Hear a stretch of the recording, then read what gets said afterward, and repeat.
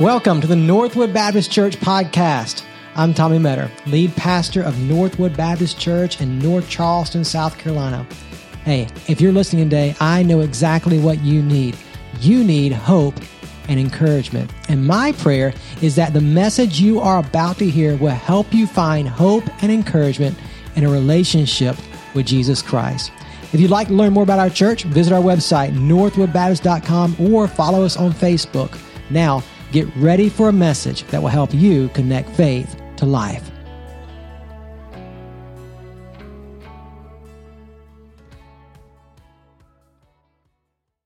All right, let me invite you to take your Bible and turn to Luke chapter 18. Luke 18, verses 18 through 23. We're going to read that together in just a moment. Luke 18, 18 through 23. We were in Luke's gospel last week as we looked at this character quality of Christ through the Spirit, kindness, and now we're talking about goodness, and we're in Luke's gospel again. Luke 18, 18 through 23. If you're new to the Bible, good news for you is Luke is not hard to find at all. Just go to the first book in the New Testament, Matthew, and go Matthew, Mark, Luke. Third book in the New Testament.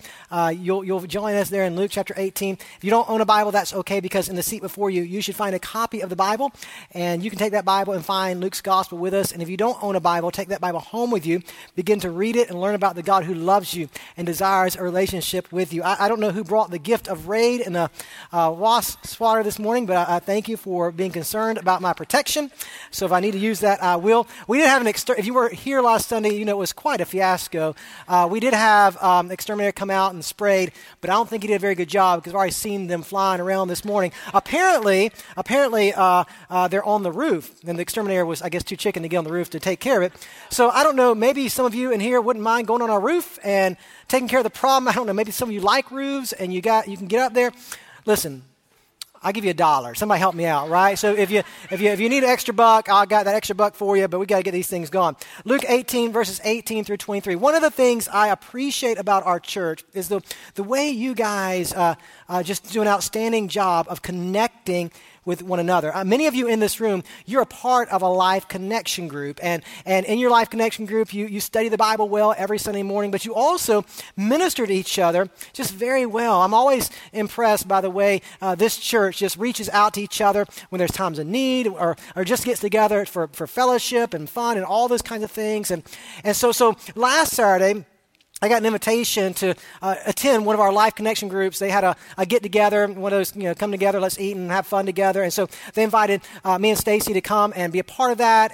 And so I mean, I don't turn down a free meal, and you probably don't either, so we were glad to go. And so our Saturdays for the last month or so have been rather chaotic, because both of our boys are playing basketball, and their games are on Saturday. And so usually for us on Saturday, we're at the basketball court 9:30 in the morning until the end of the day, because they play multiple games during the day. And so it might be, 3:30, 4:30 if we're able to leave the basketball court. So we've been at the basketball court all day long. And so my parents were here last weekend, which was very helpful. So they took the boys home, and Stacy and I were able to go to this Life Connection group gathering on our own. And so it's one of those kinds of gatherings where, you're supposed to bring something with you. Well, we've been to the basketball court all day long, so we don't have time to cook anything or whatever the case may be. So I stopped by Walmart on the way and got Bluebell ice cream, because who doesn't like Bluebell ice cream, and got the king cake flavor and the cookies and cream flavor. Took it on the house and got there, and it was, if you're a part of a Life Connection group, or if you've ever been a part of a Baptist church meal, you know how it works. I mean, there's this big spread of food, and the theme for the night was chili, and so there was a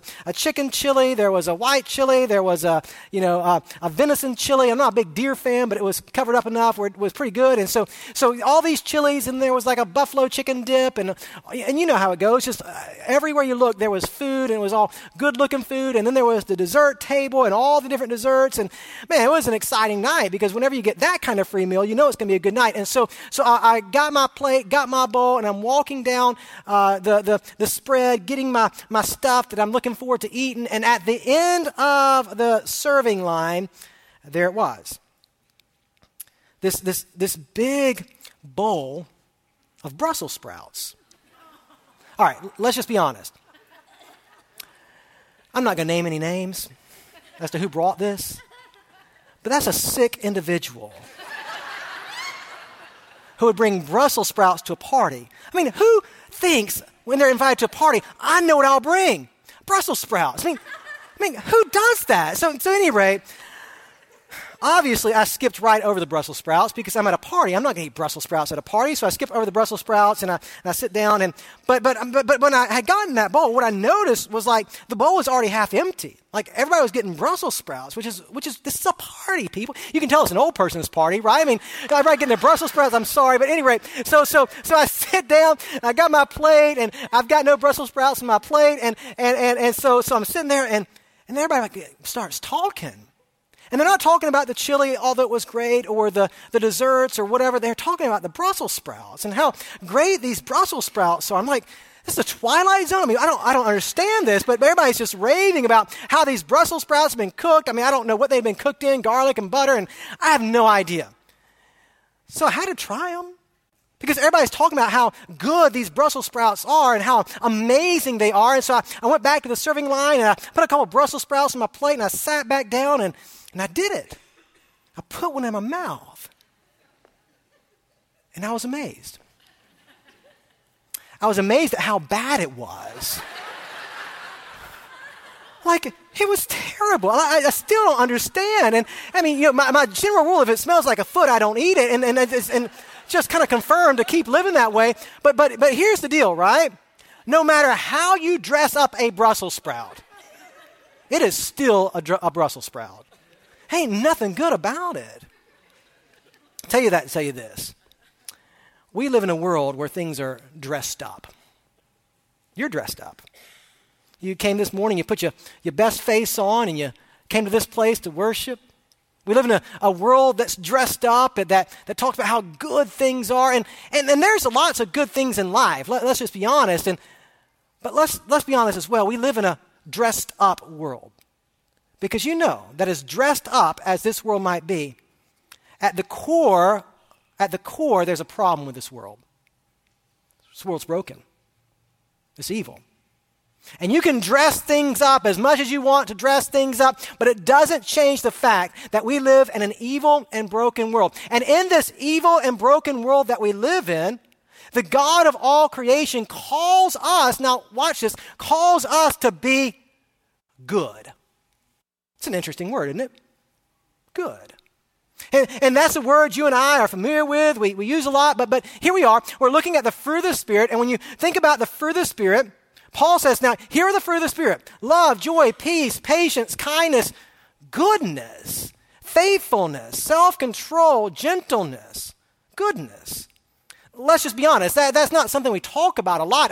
I imagine that for many of you, you can't remember the last time you heard a preacher like me give a message on this idea of goodness. But it's so critical in our development with Jesus and our walk with Him. And so I want to do this. Before we dive into the text and talk about this idea of goodness from the passage we're looking at this morning, I want to lay a definition on the table for you, okay? Here's what goodness is. Goodness is moral purity and excellence. That when you think about goodness in the Bible, it's moral purity. It's what's right. It's what's good. It's moral purity and excellence worthy of approval. You know how this works. When you see something that's good, you say, man, that's good. It's worthy of approval. A good person does what is right because of who they are in Jesus. That's goodness. Goodness is who you are and what you do. And so here's the question for us, is are we really good? If you were to look at your own life this morning and ask yourself the question, am I good? How would you answer? And so how do we, as followers of Jesus, how do we grow in goodness? How do we become people of goodness? I want to show you this passage this morning. It's probably a familiar story for many of you. And as we look at this passage this morning, what I want to show you just two simple truths that I think will help you and help me grow in goodness. So take your Bibles, Luke chapter 18, verses 18 through 23. When you find that passage, go ahead and rise to your feet as we honor the reading of God's word together. Luke 18, verses 18 through 23. A ruler asked him, "Good teacher, what must I do to inherit eternal life?" "Why do you call me good?" Jesus asked him. "No one is good except God alone. You know the commandments. Do not commit adultery. Do not murder. Do not steal. Do not bear false witness. Honor your father and mother." "I've kept all these from my youth," he said. When Jesus heard this, he told him, "You still lack one thing. Sell all you have and distribute it to the poor, and you will come and you will have treasure in heaven. Then come, follow me." After he heard this, he became extremely sad because he was very rich. Let's pray together. Father, thank you for this morning, and thank you for time together in your word. Thank you, Father, for the opportunity just to grow together, to encourage one another, to be instructed by your Spirit in these moments. And Father, we're trusting that your Spirit is going to minister to us this morning and speak to us. And Father, whether we realize or not, whether we think about it much or not, we do. We need to grow in goodness. And so help us this morning to understand what it means to be good and to live good lives for your glory and for your honor. Father, as you speak to us this morning, we're going to listen. We're going to listen carefully. We're not going to allow ourselves to be distracted by things that might be going on around us or what's going to happen next week or where we're going for lunch afterwards. We're going to give this time to you. We're going to focus in. We're going to listen to your voice, and we're going to obey your voice. We're going to trust you by faith, and we're going to surrender our lives to you this morning. And we're going to do it in the name of Jesus. Amen. You can have a seat. So if you were here last week, if you listened to the message online or whatever, you know that we talked about another rich young man. We talked about Zacchaeus and the wealth that Zacchaeus had. And how in all his wealth he was ultimately empty. Now, we're back in Luke's gospel, and this particular story comes before the story of Zacchaeus. And again, we're talking about a rich young man. A rich man, much like Zacchaeus was a rich man. Now, when you read the other Gospels and they give the account of this story, we find out, right, that he was a rich man, he was a young man, and he was a ruler. If you think about it, he's got it going on. This is the kind of guy you want to be. In fact, if you lived in this culture, in this town, in this time, you know it. Everybody wanted to be like this guy. And I bet you the other young men that were around this area, they probably oftentimes were envious of this man because, after all, he was young. To be young and rich, we don't know how he came into his money. The Bible doesn't tell us. Maybe he inherited it. Maybe he was just a hard worker. We just don't know. He was rich. He was young. His whole life was before him. And because of the wealth he had, all kinds of doors were open for him. But not only was he rich and young, he was a ruler. Now, we don't know exactly what Luke has in mind or the other gospel writers when we find out that he was a ruler, but he had influence. And so there are some Bible scholars who think that maybe he was a member of the Sanhedrin, a spiritual leader, a religious leader, someone that people look to for spiritual answers. Just think about the influence and the power and the wealth. And again, he's young. His whole life is before him. What I find interesting about the story, though, is when Luke tells us about this man, he doesn't give us his name. And I don't know why that is. I mean, it could be that Luke just didn't know his name. I mean, we know that Zacchaeus' name. Luke gives us the name of Zacchaeus, another rich man, but doesn't give us the name of this rich man. And maybe Luke didn't know it. I mean, I don't know, but maybe, and I'm speculating here, maybe the reason why Luke doesn't give us this man's name is because he didn't want to bring shame on this man. Shame on him and shame on his family. Because as we look at the story together, what you're going to see, and what I see, is that this is a rather shameful story. Here you have this rich young ruler. Now, I don't know how he knew about Jesus. Maybe he had heard Jesus teach somewhere before. And when he thought about Jesus, he thought, man, here's a man who has wisdom. Here's a man I can learn something from. Here's a man who doesn't teach and minister quite like everyone else. And so he had a question. Because while this rich young ruler had everything going for him, there's a question that nagged at his heart. Was he good? Was he good with God? Did he have eternal life to look forward to? Because while his wealth gave him lots of doors of opportunity, and while his position in that culture gave him lots of influence over others, his wealth and his influence, and nor his youthfulness, gave him the security that his heart longed for. And so he comes to Jesus. And he makes a statement. Good teacher. Good teacher. What must I do to inherit eternal life? And as soon as he asks Jesus that question, Jesus stops him dead in his tracks. Good? Do you know what you're saying? Why would you call me good? Because there's no one good except God alone. Now, I know that sounds a little bit weird because we know something that the rich young ruler doesn't know. We know who Jesus is. We know that Jesus is God. But the rich young ruler, all he knows at this point in the story, and maybe all he ever knew, was that Jesus was a teacher, a rabbi, a wise man, if you will. He didn't know that he was standing in the presence of God. And so Jesus says to the rich young ruler, do you understand what you're calling me? Because if you're calling me good, then you're calling me God. Because there's only one who is good, and it's God himself. And that's interesting, isn't it?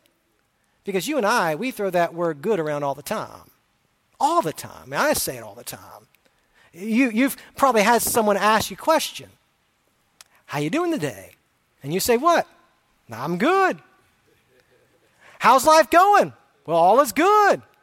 Or you look at somebody who's done something good and you say, man, that's such a good person. He's such a good man, or whatever the case may be. But Jesus is very clear that there is only one who is good, and it's God himself. Now when Jesus says that God is good, I mean, we understand that.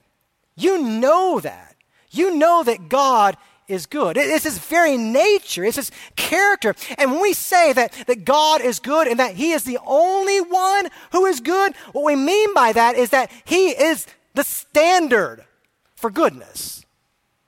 That when you think about goodness, God himself is the very definition of goodness. He is all that is right.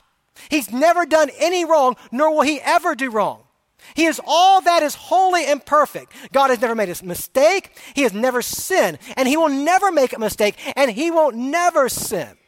In his essence, in his character, this is who God is. He is good. Everything about him is good.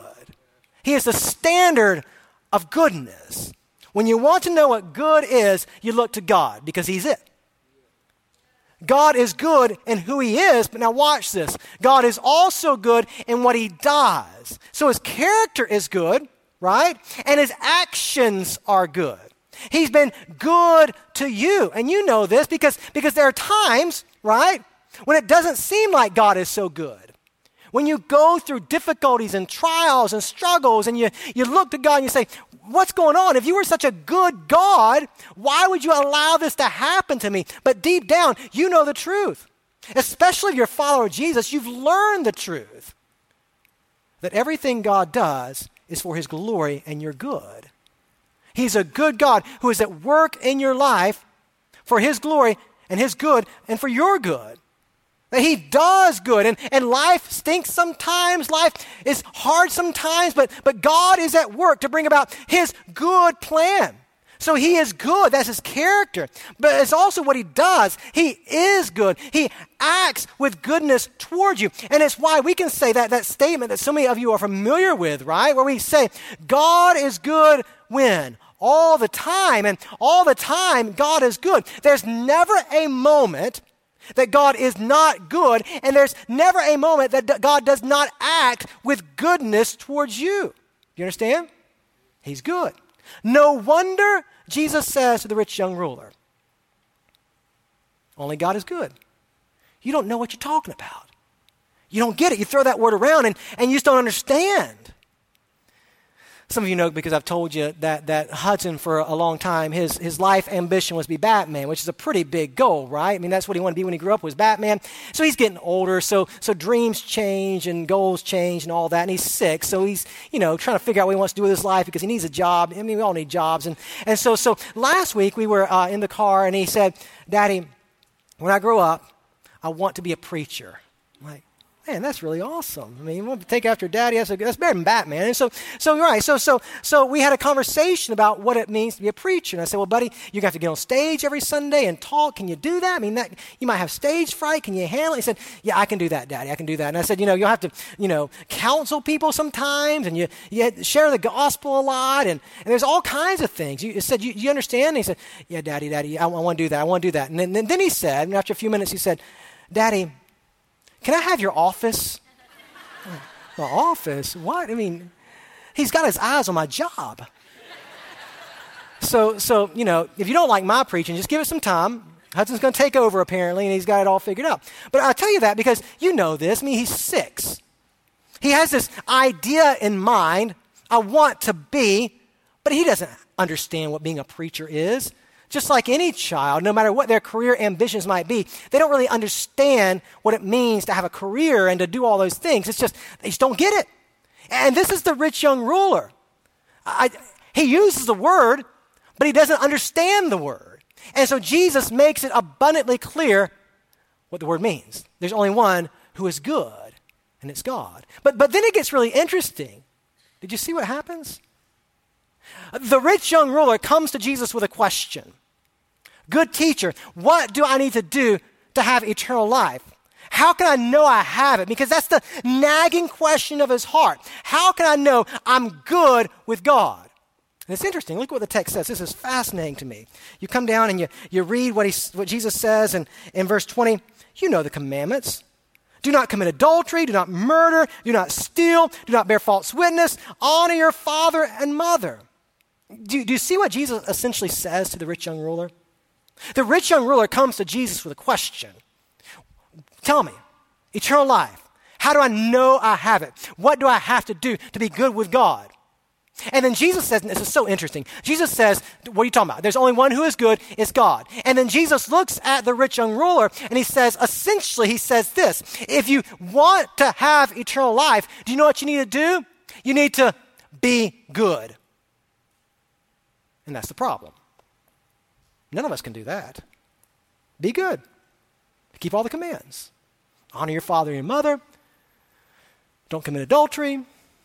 Don't lie. Don't steal. You've been taught these things since you were a child. And then the rich young ruler, he thinks it over for a moment. He looks at Jesus. I've got that. I'm good. I've been keeping those commands since I was a youth. I've honored my father and my mother. I haven't murdered anyone, right? I haven't cheated on my wife. I haven't done any of those things. I haven't stolen a car. I mean, I'm good. I've gained it. I've gained eternal life. That's what you're saying, right, Jesus? And again, the rich young ruler doesn't know what he's saying. Because he can see the surface. He can see the external. And I think what the rich young ruler was doing in this moment was he was confusing morality with real goodness. Because all of us can be moral. In fact, I think that I'm probably in a room with a lot of moral people. I mean, I don't raise your hand if you have, but how many of you have murdered somebody, right?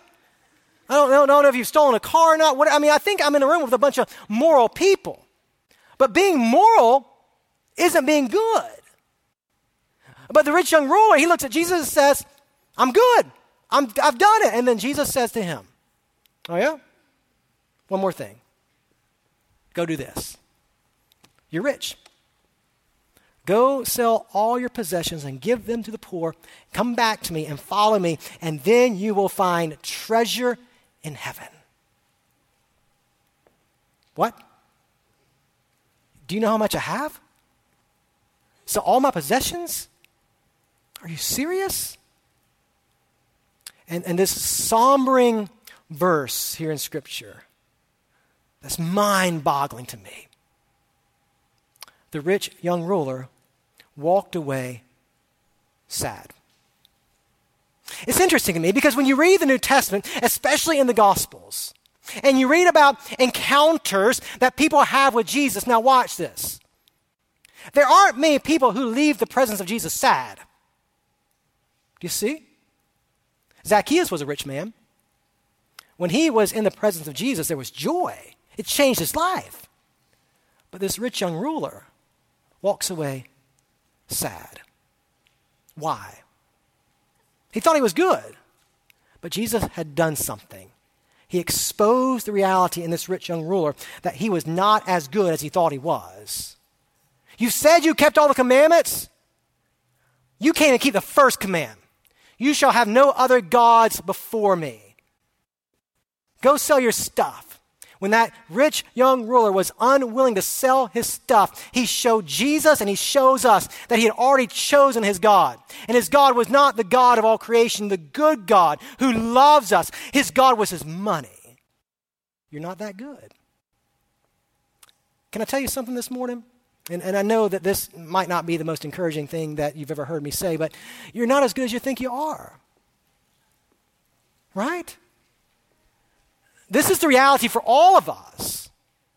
We look around and we say, man, he's a good person and she's a good person and I think I'm a good person. We're good people. But the reality is when you compare your life to the God of all creation, who is perfect in every way, the one who is the essence of goodness, you know what you find out real quickly? You're not as good as you think you are. In fact, in Romans chapter 1, when Paul writes to the church at Rome, he says what? Every single one of us are like the rich young ruler. We're all idolaters. We all worship other gods. And Paul would go on to say what? There's none righteous. None of us are good. We all do evil. Paul would go on to say in Romans 3:23, a verse that many of you know well, for all have sinned and fallen short of the glory of God. There are none of us in this room, and I hate to burst your bubble, there are none of us in this room who are good. You know what that means? Watch. God is not impressed by your goodness. Because what you and I want to do is we want to stand before God and say, look at me. I'm a moral person. I've kept the commands. I've never cheated on my wife, and I've always, worked hard. I'm not lazy, and I've tried to do the right thing. Doesn't that count for something? And God looks back at us and says, you know what? Not impressed. Because in Isaiah chapter 64, the prophet speaks and says that all of your good stuff, it's like a bunch of filthy rags. That even your good is tainted by sin. At the core of who you are, at the core of who I am, we are all sinners, selfish, at war with God. He's not impressed by your goodness. And I don't know if you know this or not, but God is not hoping you'll get it right. I mean, he's not looking down from his throne and looking at your life and saying, yeah, I know he's a mess right now, and I know she's a mess right now. I know that right now they're not good, but just give them some time, and they'll figure it out. Give them some time, and they'll become good. God is not hoping you're going to get it right someday, because you ain't going to. You see what I'm saying? I know this might be a little bit discouraging for you, but this is the truth. This is core to our faith. This is what we believe, that the scripture clearly teaches us, that none of us are good. There is only one who is good, and it's God himself. I don't know if you saw this in the news this past week. There was a lawyer who was having this trial with a judge and pleading somebody's case and all this kind of stuff. And because of the COVID world we live in, right, you can't go to court, so everything has to be done on Zoom. So I don't even know how that works, but they have this trial via Zoom. Well, the lawyer, and you might have seen this, it's hilarious. So the lawyer, he was using his secretary's laptop. Because I don't know where his was, who knows. But his secretary had a child who had been on Zoom earlier doing their virtual school thing or whatever we do nowadays. And so you had that going on. And so when the lawyer got on Zoom and got into the virtual courtroom, one of those filters was on. And so when the judge looked at the lawyer, what he saw was a cat. Like a cat.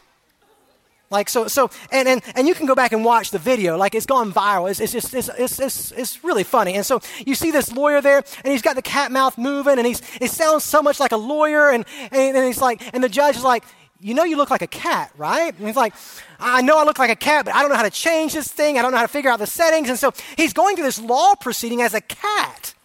And at one point in the proceeding, the lawyer says to him, he says, Judge, I'm not a cat. And the judge says, I know you're not a cat. there's going to come a day that you stand before the judge. And you think you're good right now. You think you're moral. You've made good choices.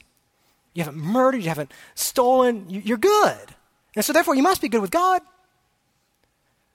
But you're going to stand before God someday. And you're going to see him for who he is. The one who is good. Perfect in every way. Absolutely holy. High and lifted up. Seated on a throne. And you know what you're going to say? I'm not good. Judge, I'm not good. You know what he's going to say to you? You're right. But. For those of us who are followers of Jesus, who've given our lives to him, you know what he's going to say to us? Because of who you are in Christ, you are good. Isn't that good? Now, let me show you, because this is where the text gets interesting. So two simple truths, right? You're not as good as you think you are, but let me show you the second truth. Jesus, and I wanted to do this, but I know it's not good English. Jesus is gooder than you think he is, right? I know we can't do that. So Jesus is better than you think he is. Look, this is good, and we're going to run out of time, but you got nowhere to go. It's a rainy Sunday, right? Look at what it says. You come down, look at what it says. The young man, he walked away sad. Verse 24. Seeing that he became sad, Jesus said, how hard is it for those who have wealth to enter the kingdom of God? For it is easier for a camel to go through the eye of a needle than for a rich person to enter the kingdom of God. And those who are staying around, they're really? Then who can be saved? And so you hear what Jesus says. And I think, and the Bible doesn't say this, but I think when this rich young ruler walks away sad, Jesus is sad too. Because he came for people like this rich young ruler. And this rich young ruler had just rejected the greatest invitation ever to continue to pursue his God wealth. And as Jesus watches him walk away, he says, it is easier for a camel to go through the eye of a needle than for a rich man to enter heaven. Now, we could spend time, which we're not going to, talking about what it means that a camel goes through the eye of a needle and what was going on there, but that's not the point. And if you think about it, it probably isn't really the point either that, rich people can't get to heaven. Because Jesus could have said really anything. He could have said, man, it is easier for a camel to go through the eye of a needle than for a gossiper to get into heaven. Or for an adulterer, or for a lazy bum, for whatever the case may be. There's all kinds of sins he could have pointed out, because one sin, you know this, I don't have to tell you this, one sin condemns you to an eternity apart from God. One sin. Yet we have sinned a multitude of times. And everybody there, Jesus? Really? Then it's impossible. If that's the standard, then no one can be saved. And then you have this familiar, beautiful verse. You might want to underline in your Bible, verse 27. Jesus replied, what is impossible with man is possible with God. It's impossible. It's impossible for you to be good enough to gain eternal life. It's impossible for you to be good. Because by your nature, as much as you dress yourself up, you're not. I'm not. Our nature is not good. Our nature is bent against God. But Jesus came to do the impossible. He made the impossible possible by being good for you. He came and lived on this earth and did what you could not do. He lived a perfect life, never sinned, perfect in every way, pure and holy. And then he went to a cross and died. Listen, I know we talk about this every single Sunday, but think about this because I'm convinced that if you will understand this, it will change your perspective of goodness and what it means to walk in goodness. On the cross, an exchange took place. Jesus took your sin, all of your evil, all of your bad, all of your wickedness. He took it upon himself. And he suffered the punishment that you and I deserve.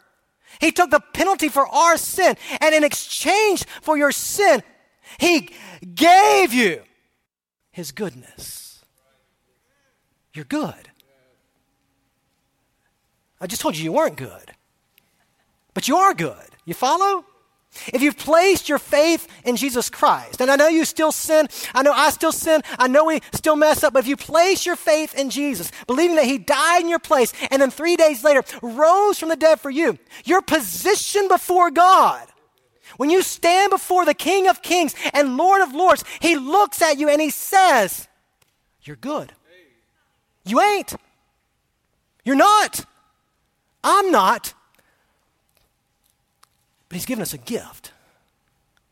The goodness of Jesus Christ covers your life. You're not good. But God has made you good through Christ Jesus.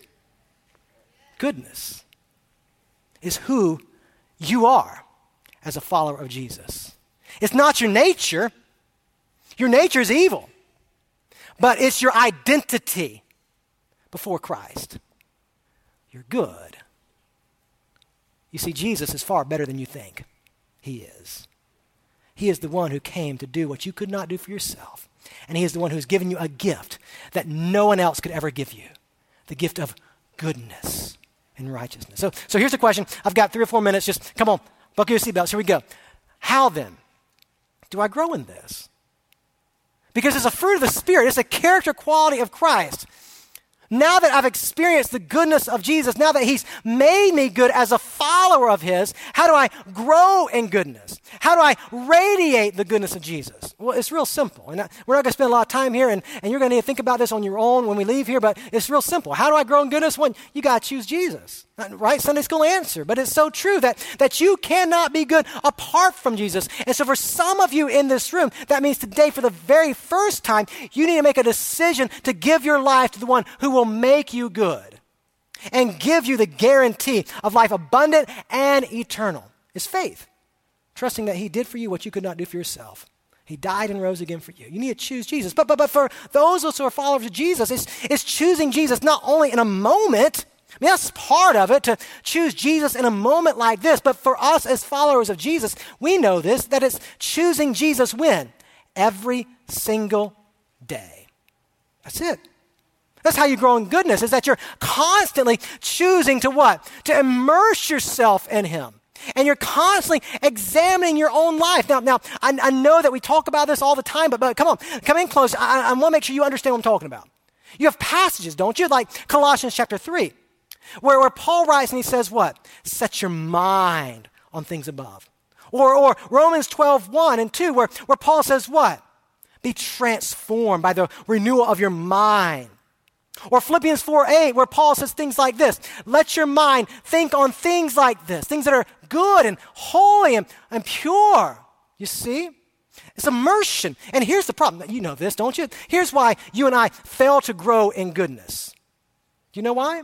Because we're constantly immersing ourselves in things that are against God. We're constantly immersing our things in evil and wicked and things that we know pollute our hearts and pollute our souls. And then we wonder, why do I sin? Why do I mess up? Why do I disobey God? Well, because you're constantly immersing yourself in the wrong thing. But when you begin to immerse yourself in the right things, you're awake, right? When you begin to immerse yourself in the right things, spending time with the Lord, thinking on his goodness to you, being a part of a local fellowship like this and involving yourself in the work of his people, when you begin to dwell on those things and live in those things, he changes your desires, and then you choose goodness. You choose the right thing. You see what I'm saying? But that requires also a constant examination. And here's what I mean by that. What is it right now in your life that is in opposition to God? Here's what I continue to be convinced of. That we do not take our own sin seriously enough. You see? I know you want to grow. I know you want to be that person that God wants you to be, but I also know this about you, because I know it's true about me. I want to be who God wants me to be, but I don't want to deal with my sin, because I like it. I don't want real change. I want just enough change to feel good about life. But that's not goodness. Goodness is knowing that I need to be captivated by the Spirit of God himself, and I need to let go of anything that opposes who God is and his nature and character. It's constant examination.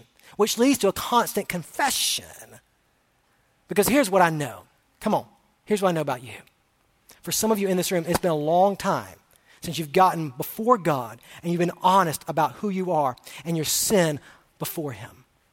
It's been a long time since you've confessed, Lord, I struggle with gossip, I struggle with lust, I struggle with whatever it might be. It's been a long time. And you wonder why you're not growing spiritually. You see what I'm saying? Think what would be different in your life. Think what would be different in our church if we would just simply do what we know we're supposed to do, right? Which is to gaze on our Lord, who is the epitome of goodness, and allow Him to examine our hearts and then begin to confess to Him, here's where I need your help. Here's my sin. Father, change me. You see? And then think about this. Practice goodness. And this is so easy, I know, and it's supposed to be. But when you choose Jesus and you constantly immerse yourself in His presence and you constantly examine your heart and begin to confess the sin that stands in the way of your relationship with Him, right? Then you'll begin to desire His goodness. You'll desire what's right. You'll desire what's true. You'll desire what's pure. And then you'll begin to practice it. You'll begin to do what's right by God. You'll obey Him and you'll honor Him and you'll choose holiness instead of unholiness. And you'll do right by others. You'll choose to treat each other with the fruit of the Spirit. But it all, right, grows out of an understanding that at the core of who you are, you're not good.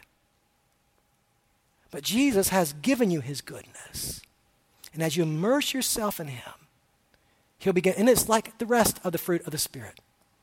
It's the fruit of the Spirit, not the fruit of you. Every one of these qualities that we've been talking about is dependent upon the Spirit doing a work in you. But you've got to cooperate with that work. And for you this morning, come on, listen to me. For you this morning, cooperating with that work means getting honest. Getting honest before God about your own sin. Getting honest before God about where you in your own life are rebelling against Him and saying, God, I know this is hindering my walk with you. And I know You've called me to goodness. Forgive me and help me. Help me to live the life that You have for me. It's getting honest. And so this morning I want to challenge you. As we close our time together and have a time of invitation, I'm going to challenge you to get honest. What is it in your life that is hindering you in your pursuit of the goodness of God? What is hindering you from living out His goodness before others? What's that sin that's keeping you from radiating the goodness of God in your life?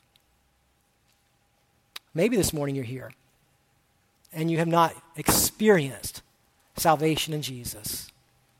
Jesus wants to do something in your life this morning. If you're watching online or if you're in this room, Jesus wants to do something in your life this morning.